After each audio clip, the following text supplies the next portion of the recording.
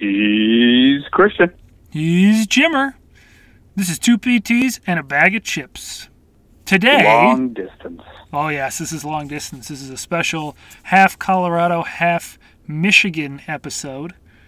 We've sent Jimmer away for a very valuable assessment in Michigan. Right. So. Right, a local taste test. Oh, yeah. So is it a local taste test? Oh, I think so. I'm local. Oh, yeah. But today we're going to discuss wrist pain, and then we are going to review the Kettle Honey Dijon compliments of Don Obendorf. Don's going to be so excited we finally doing his chip. It did take us quite some time. We have a bit of a backlog on chips, which is good, I think. we do have a cupboard full of chips that soon need to be. Have you checked on their expiration dates? I have not, to be honest with you. We may need to look at that and decide. We should probably check that out. Maybe in a couple weeks we'll get that figured out. That's something to put on the front burner. Wrist pain. Wrist pain. All sorts of wrist pain. The most common one we probably see would be wrist fractures, and we'll get more into that later. The other one we see pretty often will be de Quervain's tenosynovitis, which is maybe one of the funnest ones to talk about, or just to say. It's one of my favorites to try to spell too. When you type in the notes. There's a lot of Q's and V's and misplaced like vowels. It's all over the place. It's wild. Yeah. De Quervain's. Which is, of course, named for Mr. de Quervain's. Or who was a wrist expert from France. Which is how most of these wrist topics will actually go. A lot of French names, a lot of Italian names. I wonder why that was. There must have been a lot of wrist injuries in France and Spain and Italy. Probably fallen off a horse or something would be my guess. But who knows? a lot of Three Musketeering going on. I mean, that's where the famous foot fractures come from too. Guys getting their feet caught in horse stirrups and those sort of things. Yeah, that's right. The Lisfranc fractures and that's right. Anyway, back to the wrist. Other common ones are going to be carpal tunnel. We'll see a fair amount of that. Arthritis is a huge one. Overuse is a really, really big one. And then trauma. Sports trauma is pretty common at our clinic. Guys jamming their hands playing football or basketball, lacrosse, guys and girls. Soccer goalies get some stuff from time to volleyball. Yep. Volleyball, missing blocks or making blocks. But de Quervain's tenosynovitis, just to follow up on that, is going to be... We see it most often with new parents. So moms mostly, dads every once in a while. A couple weeks ago, I saw a guy who got a new puppy, and he gave himself de Quervain's tenosynovitis. And this is basically pain kind of at the base of your thumb, and it hurts when you do wrist deviation, specifically radial deviation, which is movement of your hand towards your thumb side. So that's kind of funny to see. And to stay with the wrist action, the test for de Quervain's has a fantastic name, right? Die Finkelstein? Yes, again, another famous... That guy's probably German, though, or something. You would think so. He was treating French archers. Oh, was that it? I think so. Yeah, so there you take your thumb, you wrap the rest of your fingers around it, and then you turn your hand away from your thumb, so ulnar deviation. If that hurts a lot, you've got a pretty good shot at de Quervain's tenosynovitis, which is... and it's pretty distinct. I mean, it's something that, if it's positive, it's positive. People will tell you. Yeah, you'll know right away. Again, it's basically tendonitis of your thumb extensors, muscles that extend your thumb. So, pretty fun.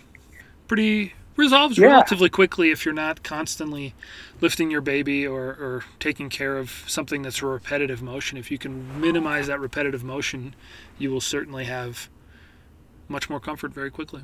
Yeah, generally speaking, it's something that responds well to immobilizing, right? So it responds well to either taping or putting you in a thumb spike just to immobilize that thumb mobility. Yeah, and that's usually pretty short.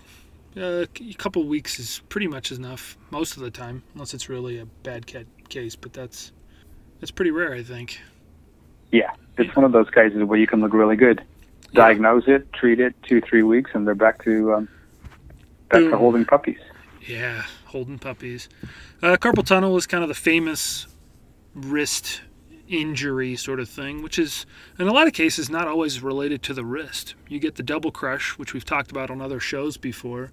So something's either going on at your neck or in your elbow, and then a little bit more at your wrist, and that causes numbness and sensation loss in the hand and pain, that sort of fun stuff, the classic carpal tunnel syndromes. Yeah, it's an easy one to misdiagnose, because as soon as you start having symptoms in your hands, that's what people look at. Yeah. And most of the time with carpal tunnel, I tend to treat the neck and then also treat the elbow or wrist or whatever's bothered in that whole sequence from the neck down to the hand kind of thing. And those do traditionally pretty well too. Yeah, and they generally speaking respond really well too, especially if you start treating the neck, but to gentle neural mobilization. So any kind of nerve stretches, neural glide stretches, yep.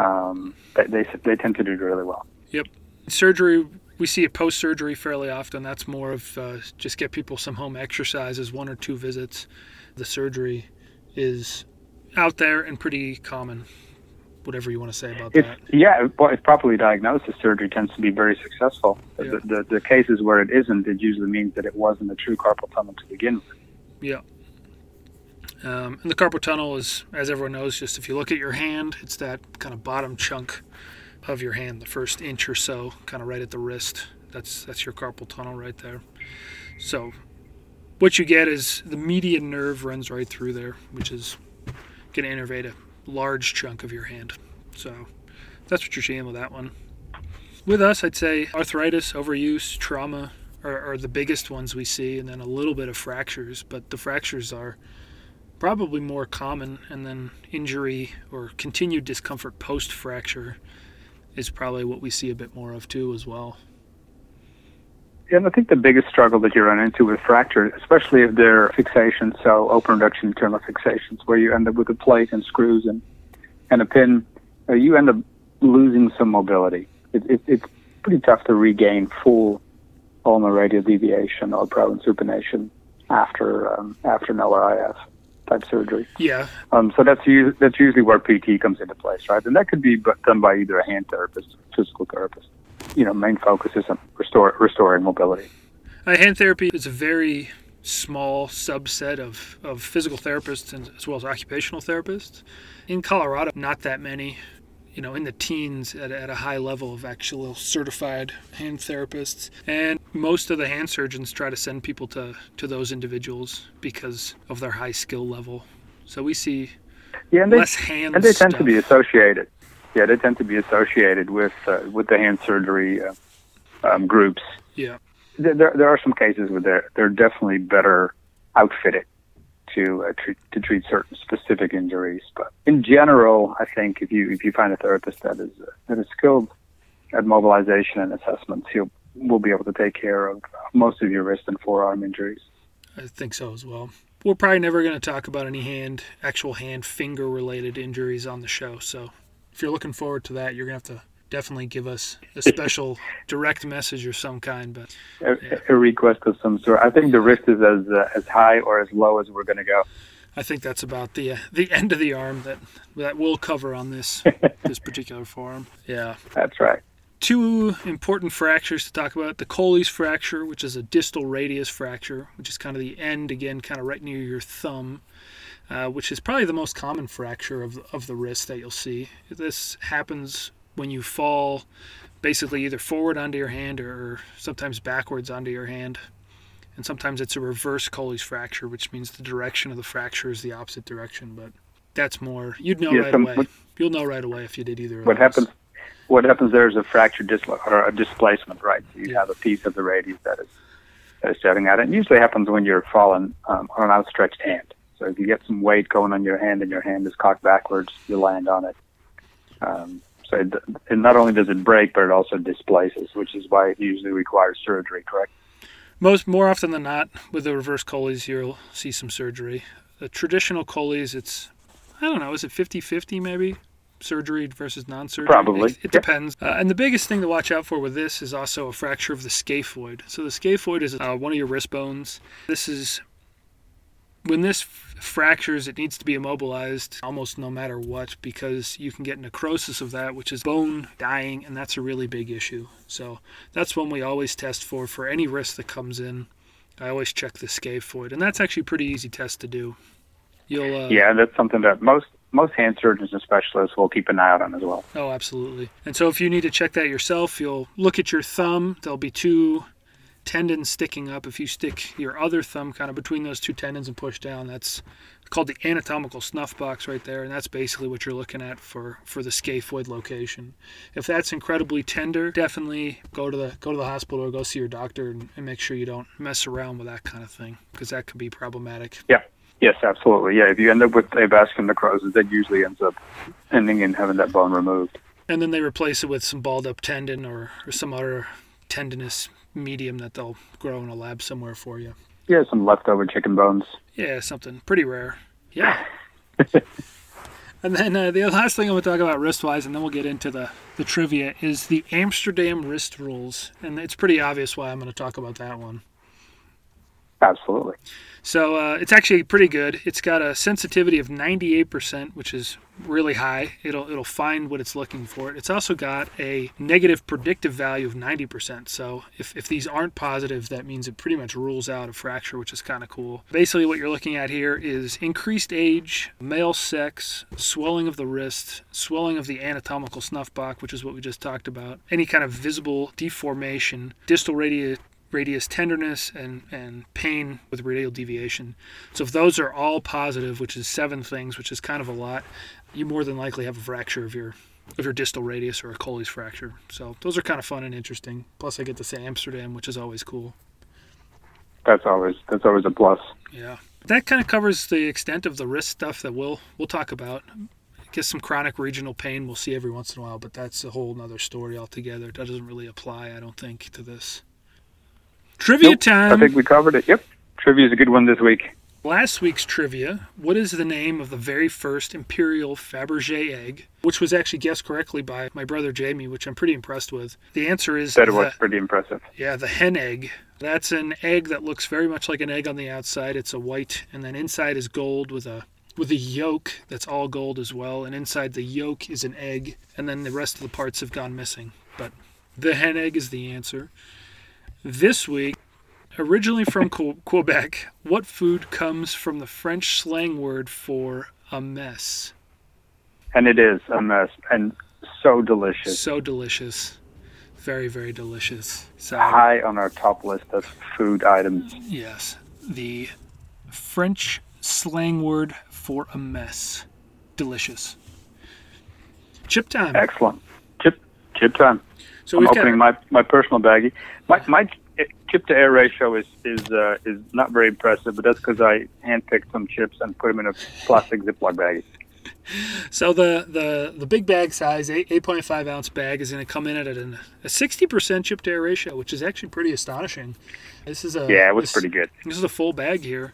We're doing the Kettle Honey Dijon. Again, compliments of Mr. Obendorf. Thank you very much, Don. We really appreciate it. All righty. I'm getting a head start here. Yep. Down match. Yeah, you get mustard right up front there. Not super sweet. No, there's a little sweet. Not honey sweet. These are the Kettle brand, and their chips are always solid. Yeah. This is the regular cut. Good crunch. Good solid chip. Yep. Yep. I'm being laughed at here by one of my listeners. Uh-oh. We got a studio audience. He's making fun of us. I don't know. I like it. I love these chips. It's a good chip. Honey Dijon. Tastes right. You have a bite. Yeah. Yep. They're classic. Good flavor. Good taste. Good crunch. Yep. Can't go wrong with these. No, this is a... I'm going to go 2 thumbs. I'm also going to go 2 thumbs. This is definitely a chip that you can eat many of and will go well with a sandwich, a beer by itself. I mean, you really got the whole gambit covered on these. Good chip here. Yeah, that would be fantastic. Yeah. I would eat some more, but I lost my bag. Greg's eating the rest of them. Oh, well, good. Thank you, Greg. He's ready for some pinwheels. He is. Alrighty, guys. Well, thank you for listening today. Next week, we're going to go over hamstring injury. We're also going to review the IKEA chip, which is the Pâtisserie chip saltade. I don't know how to say it, but I'm guessing that's salted potato chip. It sounds good. And that's coming from Aiden, the youngest of the Bosmans, so that's pretty exciting. Shout out to young Mr. Aiden. If you like the show today, today, we have to do a quick belated birthday shout out to Christian's oldest child, Mr. Garrett. Yes, he turned 5 last week. He did. So he's 5 years old. He's pretty excited about that. He just likes gifts a lot. A lot of gifts. Fantastic. It's hot. That's the best age when you're 5 to be 5.